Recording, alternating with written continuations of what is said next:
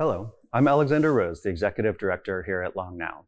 I'm joining you tonight from the Interval, and Julia Watson will be joining from Brooklyn, where she's going to watch the edited version of this talk with all of us, as well as answer your questions online. Julia is from Australia, where a few years ago the mega fires were devastating portions of the country, and she started asking, what are the indigenous technology solutions to these large environmental problems? And then she started researching them in countries around the world. She's now put this together into a book that Taschen published that is really one of the most beautifully illustrated and photographed books I've seen in a long time. Julia has put together a few of these stories for us tonight, and she's going to share them with us. Welcome, Julia Watson. I'm Stuart Brand, the curator of this series of talks from the Long Now Foundation in San Francisco. The Long Now Foundation is a nonprofit dedicated to fostering long-term thinking and responsibility.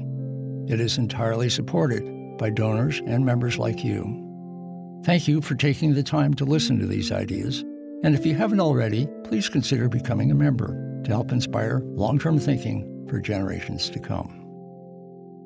This podcast is brought to you by Stripe, a company that is working to build the economic infrastructure of the Internet.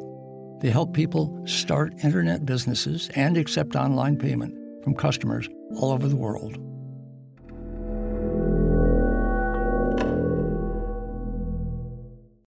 Thank you for that introduction, Xander. I have admired the work of the Long Now Foundation for a really long time, since it was introduced to me by one of my colleagues and also a Long Now alum, Dr. Stephen Lansing, and I'm extraordinarily honored to be able to speak with you today about my work.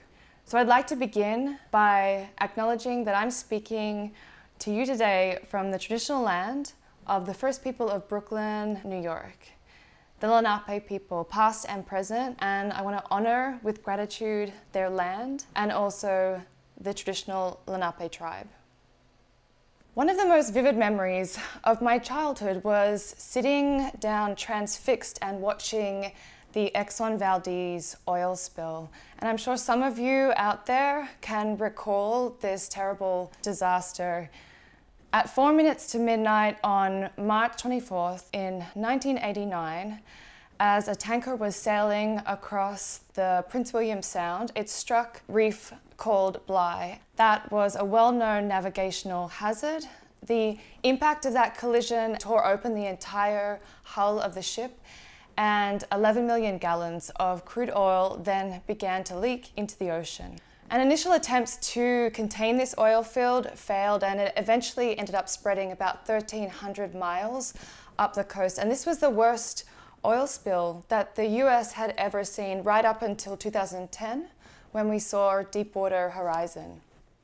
So before this disaster, Prince William Sound had been this incredible haven for wildlife and biodiversity, but this disaster took an incredible toll on the wildlife. It killed an estimated 250,000 seabirds, 3,000 otters, 300 seals, and 250 bald eagles, as well as 22 killer whales.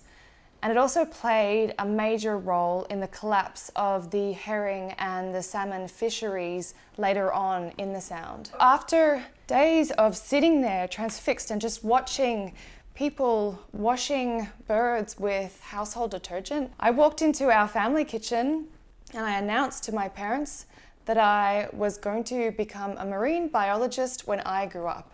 And then for months after watching this catastrophe, I'd sit there and I would be wondering, what are we here for, and who is actually out there protecting the environment, and who's protecting all these animals that I'd seen on the television. So while I didn't actually follow through on my 11-year-old promise to my family to become a marine biologist, I did follow through in my dedication and my interest to conserving the environment. And instead of marine biology, I ended up studying architecture. And in my second year, I took a course that was called Aboriginal Environments. I suddenly realized that I really didn't have much of an idea about the spaces that I was designing. And then after architecture school, I went on to study landscape architecture so I could explore this idea of different ways that different communities live with nature and design their spaces. And since then, I've traveled the world trying to prove this idea and this suspicion that I had about communities and cultures that live really closely with nature, that they had already developed some of the most sustainable innovations. And those innovations were actually rooted in Indigenous cultures and their knowledge, and they'd figured out these innovations a really long time ago. And so in the past 30 years, while my focus hasn't really changed that much, I have actually found some answers to those questions that 11-year-old me was asking myself. And today I'm a landscape architect. I teach at Harvard and Columbia University. And last year I wrote a book titled Low Tech, Designed by Radical Indigenism. So the title of the book is a bespoke word that I completely made up. It's a combination of two concepts or two words. Low tech, L-O-W-T-E-C-H, was a word that's pretty common to most of us, and T-E-K. But what it is, it's actually a bit of a provocation to us and to really think about what are our inherited views and our inherited biases that we have towards local cultures and their technologies. And mistakenly, these low-tech technologies of Indigenous cultures, they're often referred to as low-tech, L-O-W, and primitive, rather than what they are, which is sophisticated, embodying all the same types of conditions of sustainability that we reference today, which is low embodied energy, low cost, efficiency, closed loop systems. So moving on to TEK, now this means traditional ecological knowledge, and it's the foundational knowledge that the book actually talks about, and it's cumulative body of multi-generational knowledge, practices, and beliefs. And TK is a system of nested concepts, and when you think about it diagrammed, you can explain it as the construction of the world around a particular individual. It would include their local knowledge about their plants and animals within which they live, then outside of that, their land and management systems, then beneath that, the social institutions which they inhabit and which they have influence upon. And then underneath all those nested concepts comes the worldview. And there are many different worldviews or belief systems about how humans think they exist within relationship to nature. And the way most of the world or Western world lives is just one way of thinking about that. Radical Indigenism isn't a concept I made up. It is actually a concept that was developed by a Princeton professor and a citizen of the Cherokee Nation, Eva Marie Garut. And she argues for a rebuilding of current knowledge through explorations of Indigenous philosophies and Indigenous knowledge that could be capable of generating new knowledge and completely new dialogues for us. So in low tech, I've really brought this type of thinking into the sphere of design and sustainability, which is incredibly relevant in the context of climate change. And I've been arguing for a new look at these types of Indigenous philosophies, of knowledge, of information within mythologies, to try and think about how can we improve our understanding of technologies that are relative to sustainability and to resilience thinking. And so low tech I see as a movement, and it's a movement to rebuild this understanding of Indigenous philosophy and of vernacular design to generate new, sustainable, climate-resilient technologies.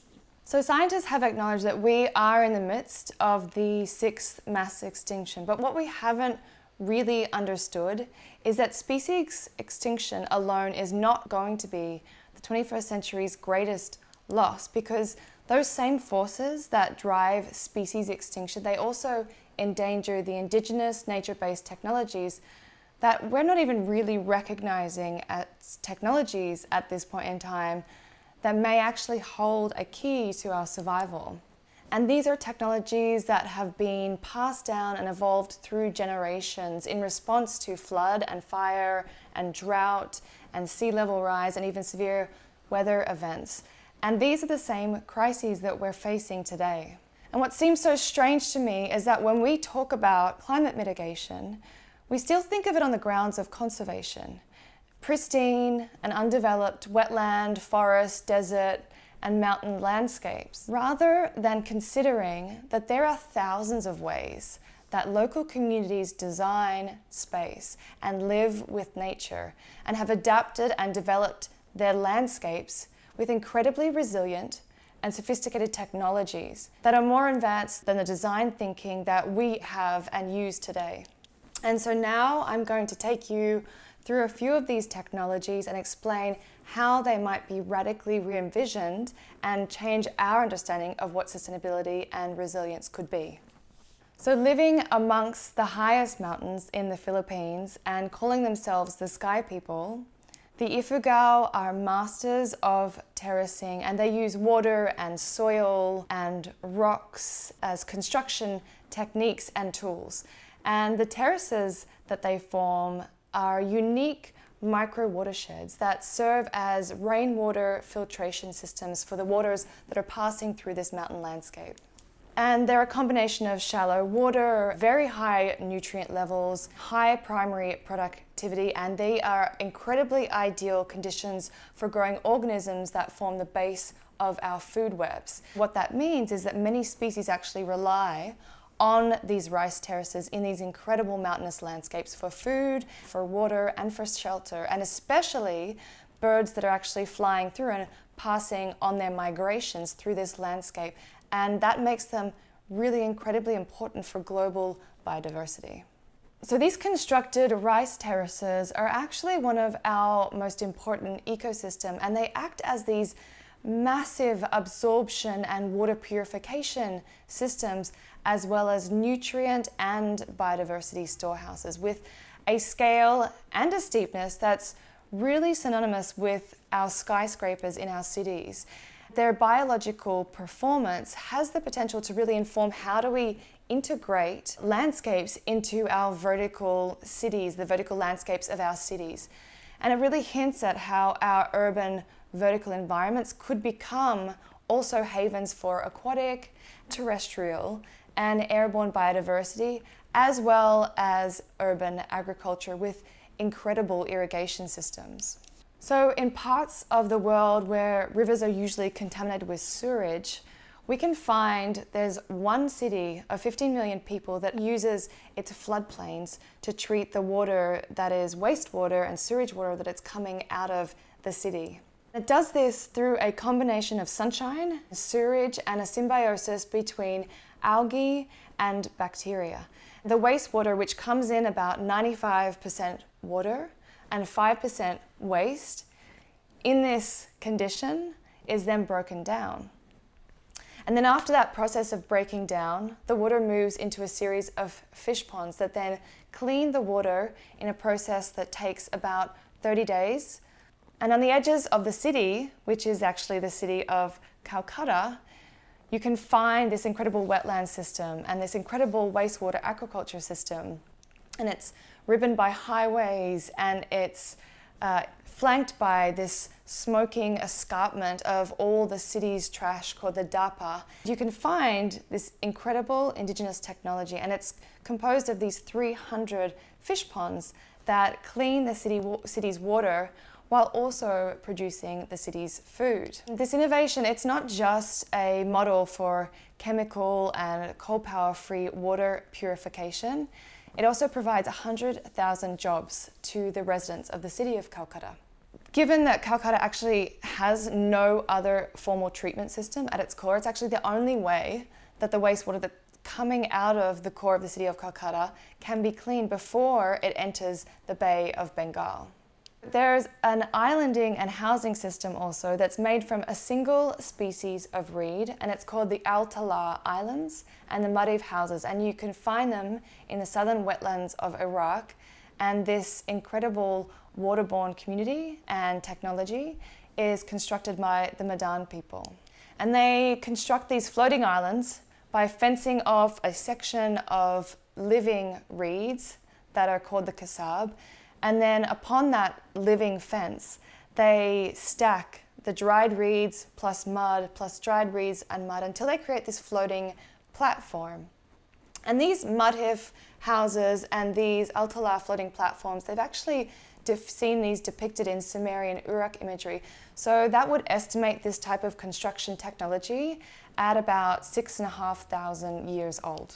And the kasab reed is actually integral not just to the construction of these islands and these beautiful cathedral-like houses, but it's also integral to every single aspect of life for the Madan people. But also it is food for water buffalo, it is flour for humans, as well as creating this material for these incredible technologies of the floating islands and of the arched houses that are actually constructed in as little as 3 days. And this kasab reed, it is so incredibly versatile that it can be stacked into creating these islands, it can be bundled to create these beautiful columns, it can be woven to create floors and walls, and then it can even be twisted so that it creates rope that then binds the buildings that they're constructing, which are actually made without nails or wood or glass. And these Madan villages, they have been constructed in the marsh and they stay afloat for a generation, so about 25 years. This last system that I included, it actually exhibits this phenomenon of simultaneous innovation. And the co-discovery of evolution by Darwin and Alfred Russel Wallace is perhaps the most famous yet relatively unknown case of simultaneous innovation in scientific history. But then there are all these other unknown cases of simultaneous innovation that have emerged in isolated Indigenous communities who've been confronting the same types of challenges in the same types of environments. So for example, islanding technologies in Iraq can also be found as islanding technologies that are not exactly the same, but similar in Peru. So what we find is on the other side of the Earth, situated on the highest navigable lake in the world, which sits at 3,850 meters above sea level, we find 50 floating islands that are built by the Euros community. And they also make their islands from a single species of reed, which is called the totora reed. And the totora reed grows in the landscape around which they construct these islands. Initially, these islands are constructed by cutting huge 6-foot by 6-foot blocks into the peat, which is the mud that the base and the root system of these totora reeds are actually grown in. And then they lash these bricks together. They anchor them to the base of the lake through wood and rope. Then on top of that, they overlay dried totora reed until these islands are so squishy when you walk on them that it feels like you're actually walking across a waterbed. These islands also stay afloat for about 25 years. So through the research, I've actually evolved, at this point in time, 64 different communities which use islanding technologies, and they were once found in Europe. They're currently found in Asia and Africa and South America. And we haven't even started really exploring these types of technologies by designers who are developing some of these floating cities and floating communities that we quite possibly could be living on in the future. So in 1966, the architect Cedric Price asked a very important question. He asked, if technology is the answer, then what was the question? And this provoked this incredible questioning and really critical conversations that were happening in the field of architecture, and people were thinking about what was the impact of technology on architecture and on cultures and even on society at large. I think it's really important that we still keep on asking this question today, but 60 years later, I feel like I'm still asking a very similar but somewhat different question. And that is, if sustainability is the answer, then what was the question? Because we keep going higher and we keep going out wider and we keep on going deeper to extract, but to what end will sustainability really save us if we don't systemically change the way we're interacting with our Earth and keep on creating these types of conditions? And we seem really fascinated with the future and with ideas of sustainability, and we often forget as we look into the future that we also have a past that we can look to. It's really hard to solve problems that were created with the same set of solutions that created the problem in the first place. So really the most effective way to mitigate climate change is to recognize that there are solutions that are embedded in traditional ecological knowledge. I wonder what we could imagine if we were to look at all the other different cultures who have been developing and scaling sustainable technologies and those systems for millennia. Take, for example, the Kahamba forest farming system of the Chaga people who live along the southern slopes of Mount Kilimanjaro. So in this tropical montane forest ecosystem, the Chaga have actually added 650 new species of food and medicinal plants into the existing multi-level canopies, creating a forest farming system that is the size of Los Angeles. Another example might be these 1,500-year-old living root bridges that are actually grown from 2 species of Ficus elastica tree across the rivers in an area of India called Meghalaya, and they're grown by a tribe called the Khasi people. The community have actually grown 75 of these structures, and it's a means by which they can cross the swollen rivers in the monsoon season, and they take about 50 years to grow, but in this landscape they actually last for centuries. And this is a landscape where any other type of bridge will literally rot in about 10 years. So low-tech suggests that nature-based solutions to climate change, they don't need to be passive. Conservation areas like forests and wetlands, they can be active, they can be productive, they can be adaptive, and they can be complex coexistences of many different types of species, both human and non-human, and they can use biodiversity as a building block for the future.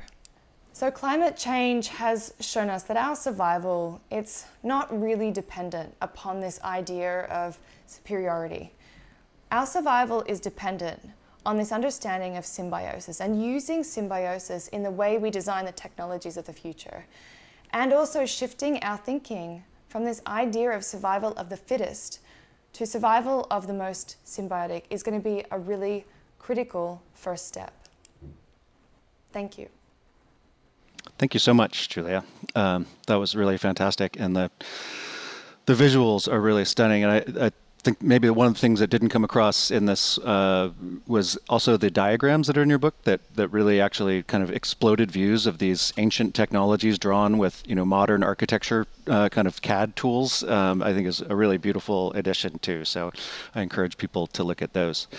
And thank you for joining us for questions. We have questions coming in online that Kevin Kelly is sorting, and then Stuart's going to join us for a question or two. But I really, we're standing in the middle of this huge historic fire season in the West, and it's interesting starting to hear people talk about the indigenous ways of managing the landscape that were obviously different than the Western ways, for the last century. And I'm wondering if you've done research into that.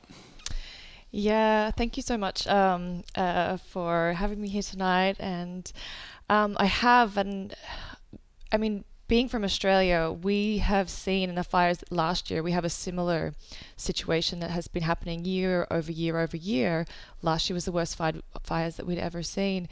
We saw that landscapes that had been traditionally burned or culturally burned, they had seen like half a reduction of the impact of those fires than had been seen in other landscapes. And these types of management techniques, they're similar to the sort of Western preventative measures that are being used by different people who are dealing with the wildfires.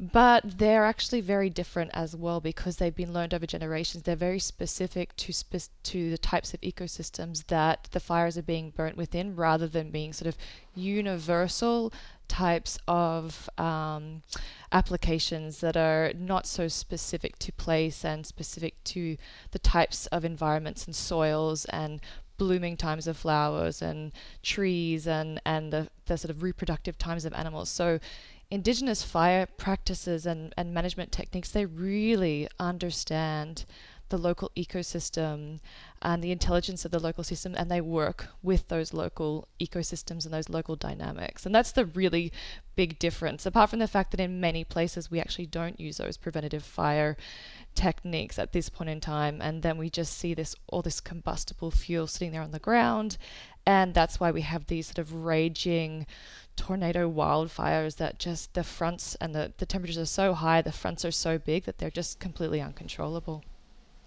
Yeah, I learned a new term this year, pyrocumulus. Yeah. A word I never wanted to know. But you remind me of there's actually an indigenous clock technology that I remember reading about, that in the highlands of now I'm spacing it, but the tribes there use the bird song throughout the day. Different birds chirp at different times of the day, and so they recognize the species of the birds, and they can tell you what time of day it is, even in a canopied forest. So it's very cool.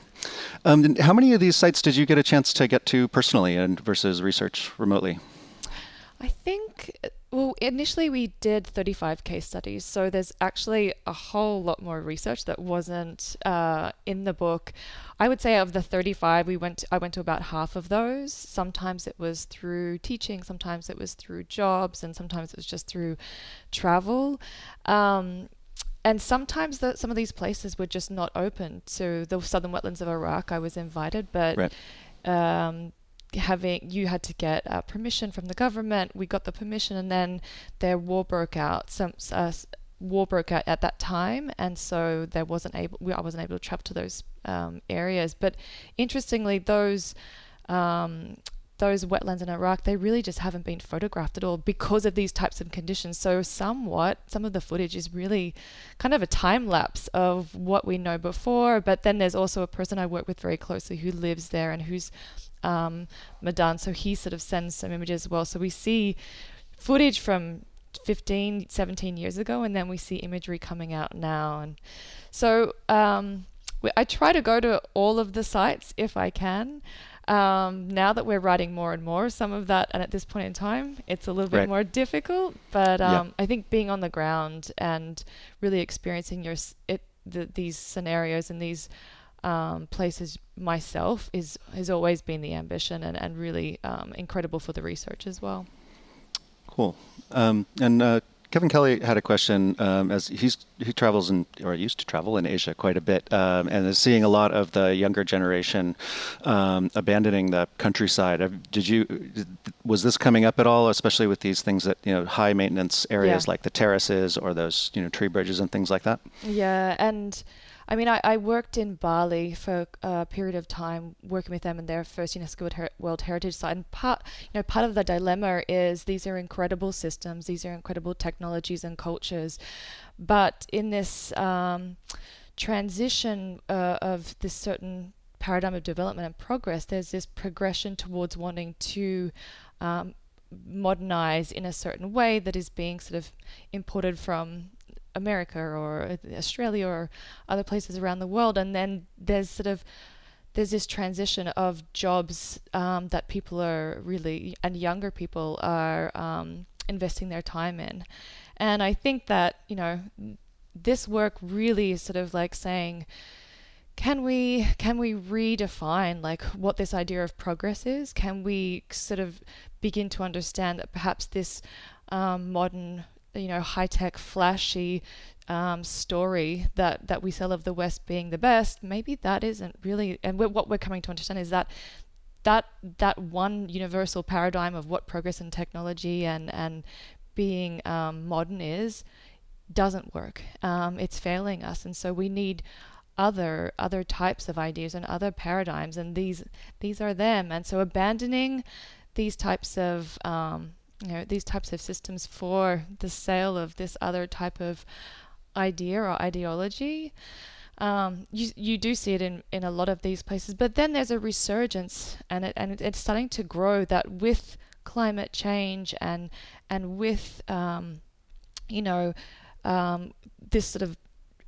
this sort of redirection of how globalization is being seen, I think people are really starting to take root in local ideas and understandings and really become much prouder of individual cultures. And I think that we're starting to see a shift, and we're seeing it a shift sort of globally in sort of people transitioning into ideas of retaining their identity and retaining culture and we've seen, you know, that this is something that people are becoming much prouder of. And so I hope in a way that this book begins to say, like, these technologies are incredibly important. These are technologies that we need to preserve and to use and to be proud of. Yeah, excellent. I mean, I think that's what really struck me about the book, is it took a thing where it kind of flips the coin on old tech and new tech, for sure. And I really loved your layers of indigenous technology thing, and it reminded me so much of the pace layer diagram that we use at Long Now of layers of time, which actually Stuart adapted from when he wrote How Buildings Learn. So it's adapted from basically architecture, and we adapted it to time, and you've kind of built a similar one in worldviews and things like that. So it's very cool. And Nick from online asks, he asked if there's other places that either are using the root bridges or should be using the root bridges. Is that a portable technology, do you think? I know that people around the world have written to me and said that they're trying to grow root bridges at different paces. There's a farm in Africa, in South Africa, where they're experimenting with growing these a sort of version of living root bridges.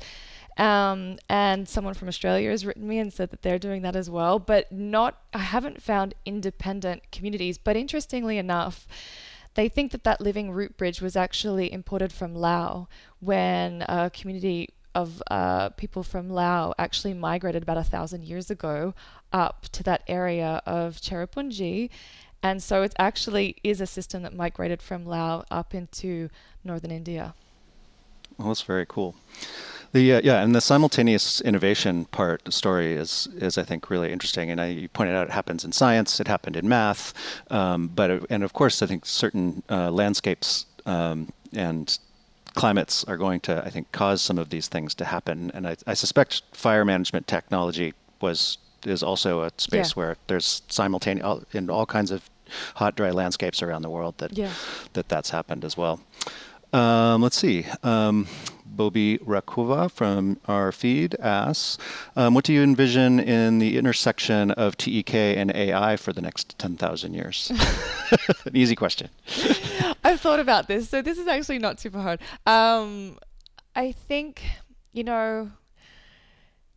AI and TEK, I think there's a really interesting understanding. There's a lot of ways that AI doesn't take into consideration other frameworks or other understandings, and one of those is traditional ecological knowledge, and the same as that Western science isn't inclusive a lot of traditional ecological knowledge. So if Western science and Western data is what is embedding itself within our AI, what are we not recognizing? And so therefore, if we're doing, if we're using AI to try and understand environmental systems like forestry, what are some of the symbiotic relationships that are embedded into forestry, like relationships of the mycorrhizal layer and how the transportation of, different nutrients, or we know that in Western science, but what are some of the sort of stories within and understandings within Indigenous knowledge that we haven't recognized yet that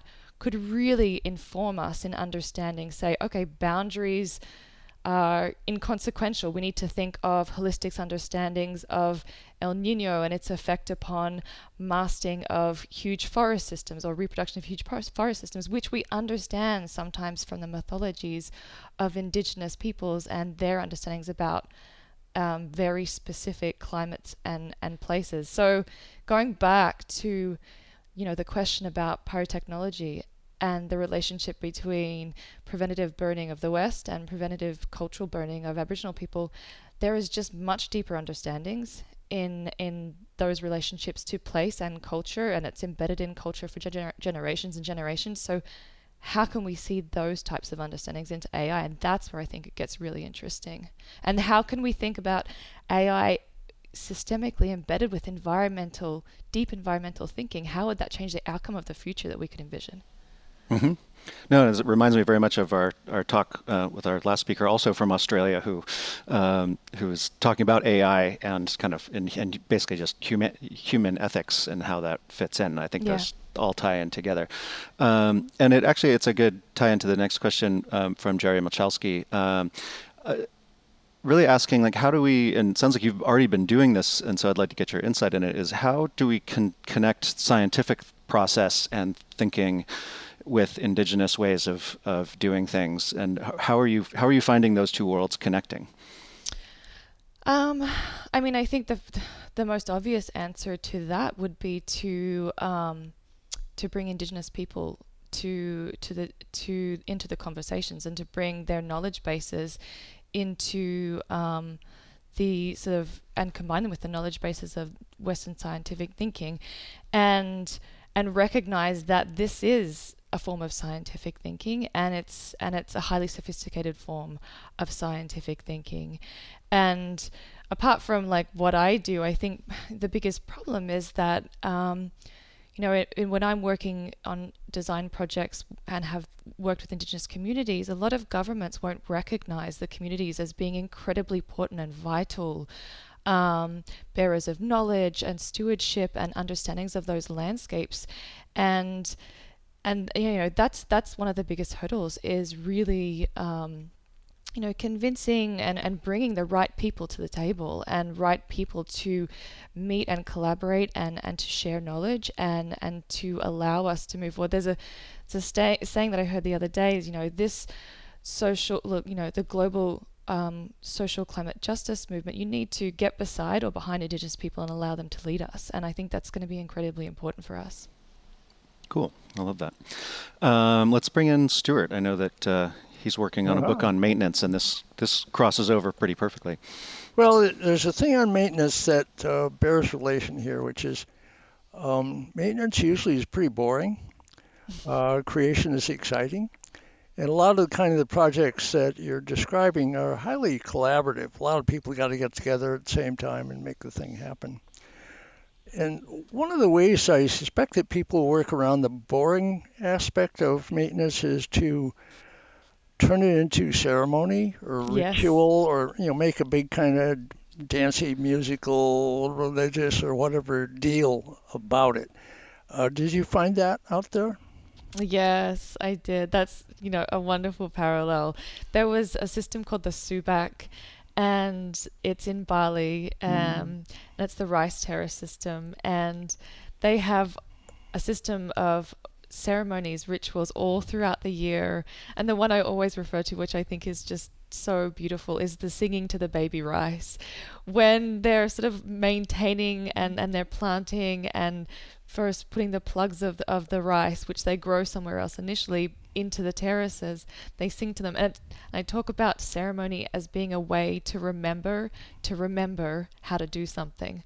So embedded within the sort of the singing and is the knowledge, is the care, is the ideas of the maintenance.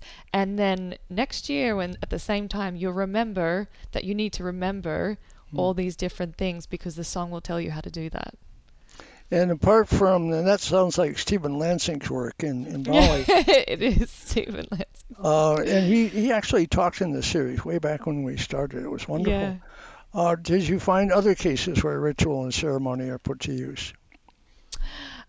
It's really a sort of all the way throughout. There's always a sort of recognition of the seasonality and understanding of seasonality and those critical points of sort of different types of extremes that, okay, there's going to be an annual fire, so let's prepare. Let's figure out and understand, like, how do we prepare? Because we've done this many times, so we'll know how to do it this year. And I think sort of, that's part of the stuff that we've lost. So one of the communities that I look at, they're called the Anawane people. They're in Brazil. They literally live in ceremony for 9 months of the year. It's called the Yakwa Festival. And it's all about the sort of the fishing, the smoking of the fish. They build these beautiful temporary dams that was an imagery that was in the lecture, and everything is sort of about sort of sowing they use sort of like a tuber and collecting the fish, and their relationship with fish, which is really sort of celestial and astrological and bears all these spiritual relationships. But it's, I mean, it's so interesting. Could you conceive us living 9 months of the year in ceremony, sort of to have that relationship and celebrate that relationship with nature and life? So yeah, all throughout, there's all mythologies and understandings and ceremonies that really are about how to recreate and maintain these environments. It occurs to me another angle here is language. Ecological understanding is often embedded in local language. And when the language is lost, much of that knowledge is lost. Did you find any of that in your work? Yeah, there is actually a community called the Kayapo, and they used pyrotechnology again to very cool fires to selectively burn patches that then they sort of implant agriculture into those landscapes underneath the canopy of the tree, which they save. And they have like 9 different words for the word ash, because ash is so important to the fertilization of the soil, that there's all these different types of ways which you can describe ash, which I just think, though, having an expansive descriptive language for something that we have one single word to describe really shows you like what's the priorities for this particular type of community, and by the number of words which they use to describe sort of something that we use one word for. And are the languages being actively preserved by the people? I mean, that must vary enormously from being totally lost and they have to reinvent their world, and others where, like most of the North American tribes now, are really actively reviving their languages. Are you finding that elsewhere in the world?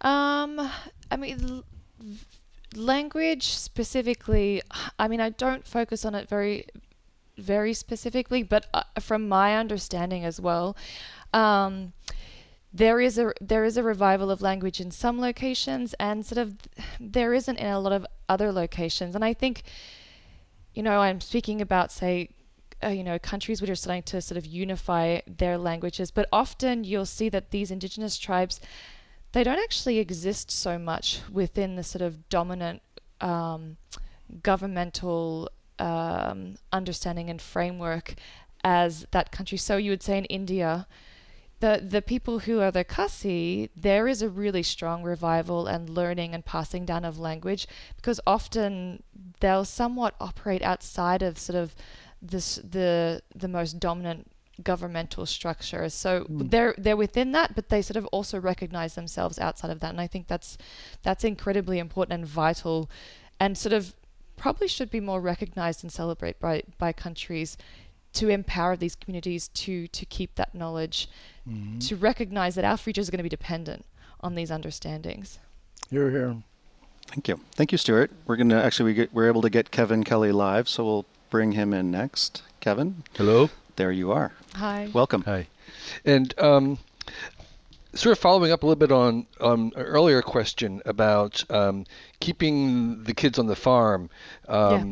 Because in order to maintain these traditions and this knowledge, you really do have to have the next generation stay. And in my experience, they're running as fast as they can with one-way tickets into the cities because they have Wi-Fi.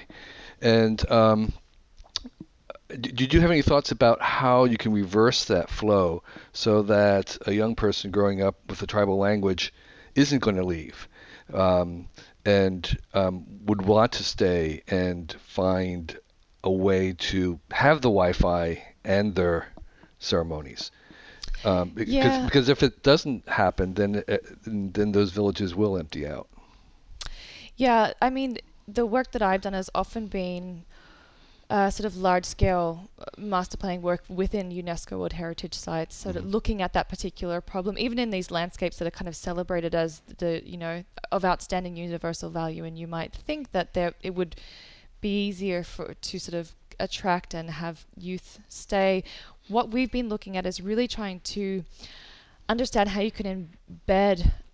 It's usually economics. What I've found is that it's more attractive to go and work in tourism industry or other types of industries because of money. So if we can think about how to layer in different types of revenue streams that are not just from tourism, that might be about introducing symbiotic economic products to those local landscapes. So could you embed new types of technologies of coming from coir or coconut palm matting into a stream of rice farming, so that they're in an off season, because also these systems work seasonally, and so there's off seasons and there's seasons when there's a lot of work. And so is there a way that you can sort of build out the economic framework so it's not just dependent upon one single job, but it's also, it has like jobs that are relative and sort of amplify that landscape at the same time as well. So, I mean, there is going to be definitively, we know that 75% of the population, we think it's predicted, will be living in cities by 2050. I do know in countries like China that there is this new pride and a new recognition that these indigenous landscapes are incredibly important, and that there is a resurgence happening that's regional and sort of specific and maybe national, that people are recognizing that this erasure is happening really quickly, and there's a lot to lose, and therefore, you know, there's a movement of youth saying that we actually do need to retain these landscapes and we do need to stay in these places. I can actually imagine governments funding people to keep the terraces up and running, because maybe even making robots to tend them because they're so narrow you can't get a tractor in. So that might be something that's actually funded from outside. In other words, it's not really economically feasible just to grow rice, but it's economically feasible to have them there because they are just beautiful and they maintain all the other things that you mentioned that the rice terraces do. Or for tourism as well. Or for tourism, or the ecosystem services. So, you know, in the future when we're saying, okay, well, we don't have a lot, we have too much carbon dioxide, we don't have a lot of clean air, like how do we, or the East Calcutta wetlands that basically clean the water, the sewage water of the city of Calcutta for free, what's the reparation for these communities? They're basically providing free services. If we start to think of these technologies as infrastructures that provide all these services to cities that they sit in the landscapes of these cities, where do we sort of build in these sort of unrecognized or indirect costs? Because we're starting to see these indirect costs of our impact upon the climate now when we all wear masks, and if we're in Oregon, we're wearing masks because we can't breathe the air and because of COVID. So we're going to have to start building in, you know, these indirect costs and these indirect environmental costs in the way that we understand and you know, manage our landscapes. So maybe that's another way that we could start to think about that equation. And I know that your research is really focusing on indigenous knowledge, indigenous perspectives as it pertains to traditional knowledge, but indigenous can also be the source of new technologies and new things. And I was wondering if you were paying much attention to not just traditional things being maintained, but actually some of these communities as sources of actually completely original new ideas that could only have occurred in a isolated place because they were thinking differently. I mean, I think that's kind of the thesis of the radical indigenism, is that part of it is to like look at the old knowledge and recognize it as new, and to recognize that new conversations can come from it.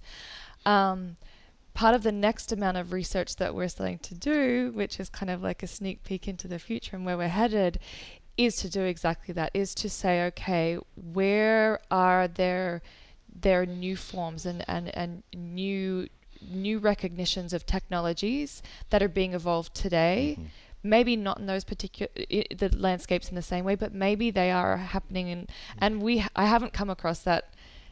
We've come across it in some locations, and we're like, our scientists, our communities, our designers, like which indigenous people are actually sort of making those leaps, which communities are starting to evolve those systems, and how. And I have spoken to a number of communities in Africa where they're recognizing traditional technologies, and the innovation is they're coupling them with contemporary business solutions to figure out how to scale those technologies, and that's related to economics, and different just assistance with trying to create business models that are conducive to those types of technologies and those communities. So that's the other sort of new sort of understanding and innovation. Yeah, cool. That's great. Thank you, Kevin. Yep. And Jenna asks that actually said she'd love to hear more about advice for other landscape architects who want to be able to bring this kind of thinking into their field, just as you have been doing this research as a landscape architect.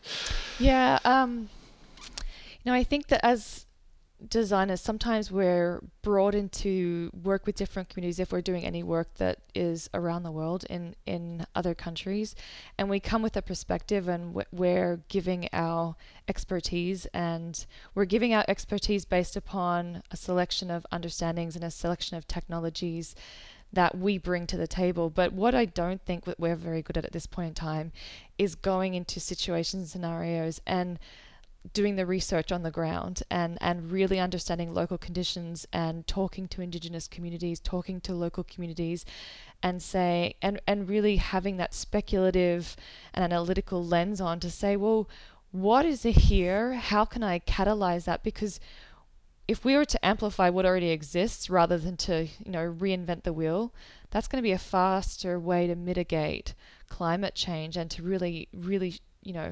shift our thinking and shift our impact, than if we sort of erase and we come in as these sort of experts, all knowing, and sort of overlay with ideas that perhaps aren't really going to work for particular communities, aren't responsive and respectful to different ecosystems, and don't have an understanding of like climatic extremes that exist within that area. So, and the other thing I think is to really from the very outset, to bring in other stakeholders who probably and other people who are not normally brought to the conversation, and that's something that we need to be far more aware of, and use our position and our interdisciplinary way of thinking to bring other people to those conversations that aren't being brought to the conversations, because we need to show clients and governments and different people that we interact with and we're responsive to, that there is far more knowledge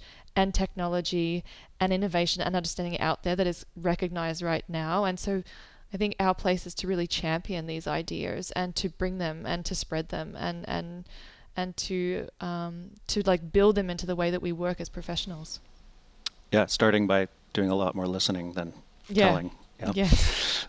Peter Layden asks, says that you didn't mention biotech, and I assume he means the kind of our high-tech version of biotech, not the low-tech version.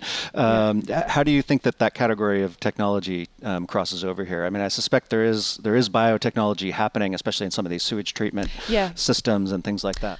I think what I think is really interesting about some of these systems is, I call it the sort of next generation of green technology, or we're moving into a phase of green tech where it's wind and water and tidal and sun, and what might be the next generation is really looking at symbiotic relationships and how symbiotic relationships, and even down to the material and molecular scale, like in the East Calcutta wetlands, where it's sunshine and sewage and algae and bacteria. That's your energy system. So that's your producer in that ecological scenario. It also becomes your consumer and your reducer, which, all these systems are embedded in one. So when we design something that sort of reduces our waste, like a wastewater facility, we design it to do one thing. We don't design it to produce our food, to provide thousands, hundreds of thousands of jobs, to mitigate carbon, to clean water. We don't design it with these multiplicity of functions. And I think that's where it gets really interesting. And it can happen at that molecular scale, all the way up to the macro scale, where you can design this system to protect a town from flooding, as well as to clean its water, clean the sewage out of its water. And that's where it gets so interesting, is like also the sort of how do these systems work within themselves, but then how do they keep on working beyond the way that we design them? Just because if you put in a change at a really high level, it has this thing called a trophic cascade where all these different scenarios can play out that keep on building biodiversity beyond what we can even model at this point in time. That's what I think is so interesting about the systems if we can scale them. The opportunity for changing biodiversity and impacting climate really could be exponential. We don't know. Right. And you mentioned earlier that you're doing new research for a new project. Can you talk a little bit more about that? And so is it going to be another book or? Yes. I'm doing research for a book. It was always planned as a series of books. It's sort of, this next book is really looking at a specific type of landscape. So diving much deeper into one particular type of landscape, and then sort of trying to really think about also what is that relationship if we were to think of like, well, what's high tech, and starting to actually the ambition is to start to co-author with Indigenous scientists and Indigenous designers and architects, so that there's so many more voices that are being built and embedded into the landscape of the book and into sort of the territory of low tech, that there's going to be the possibility for this to have a really large scale impact on the way that we think will be there. And this is inspired by a question from Irene Lowenstein from one of the feeds, and we're coming up on the end here as we hit the top of the hour.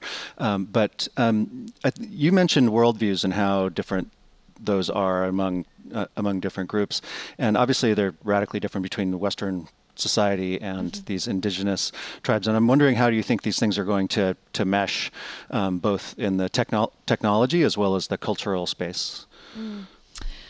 I mean, I think my ambition is that maybe if we start to recognize these different mythologies of technology that I call them in the book, and these different sort of world belief systems and ways of really understanding how humans can relate to nature, that will, we have a sort of a dominant global understanding of how humans relate to nature, and it's not incredibly healthy, and it's not incredibly based upon nature. What I think is going to happen is that we'll begin to recognize that we need to form a more nature-based culture globally, that whatever that universal sort of global culture that we speak about and recognize now is going to become more nature-based, universally nature-based, and it will be informed by all these different understandings and recognitions of all the different ways that we can live with nature, so that we're now recognizing, okay, agriculture doesn't have to be monoculture, and it doesn't have to destroy the soil and take all the water and then pollute it. So we're recognizing now that regenerative agriculture is incredibly important. So that's a movement towards more nature-based culture within fashion. And I think that we're going to start seeing those incidents happening more and more again, even to the point where my ambition is like, how can we see that starting to happen in industry? How can we see that starting to plan in sort of the way we design cities? So I think that's sort of the next way, and we're already on those tracks. I know that sometimes we all feel like we're very distant from that future that we envision that we want to live in, but I also think that we need to recognize that we're moving through that phase of getting to those spaces, and we're probably constantly going to be in that mode of transition. There's never going to be an end point when we're there. We're constantly in that phase, and we're always just being reminded that we need to speed it up at this point in time, and we need to expand it, and we need to, recognize it faster and acknowledge the science. But we're getting there. And so, I think, thankful to these types of lectures and people spreading the word in these formats that we are getting there. And it's not, sometimes it feels quite dismal, but it's actually a place of like optimism to think about our future and to think about what it could be. Well, what a nice way to end. Thank you so much, Julia. This was really great, and your book is on my coffee table for the foreseeable futures. Everyone comments on it that sees it. They love it. Oh, so that's thank fantastic. you so much. Thanks, Sander. Yeah. Take care. Thank you all. This is Stuart Brand again. If you enjoyed this talk, consider becoming a member of the Long Now Foundation. For less than the price of a book or movie, monthly membership supports this series and keeps you connected to a whole world of long-term thinking. Thank you for listening.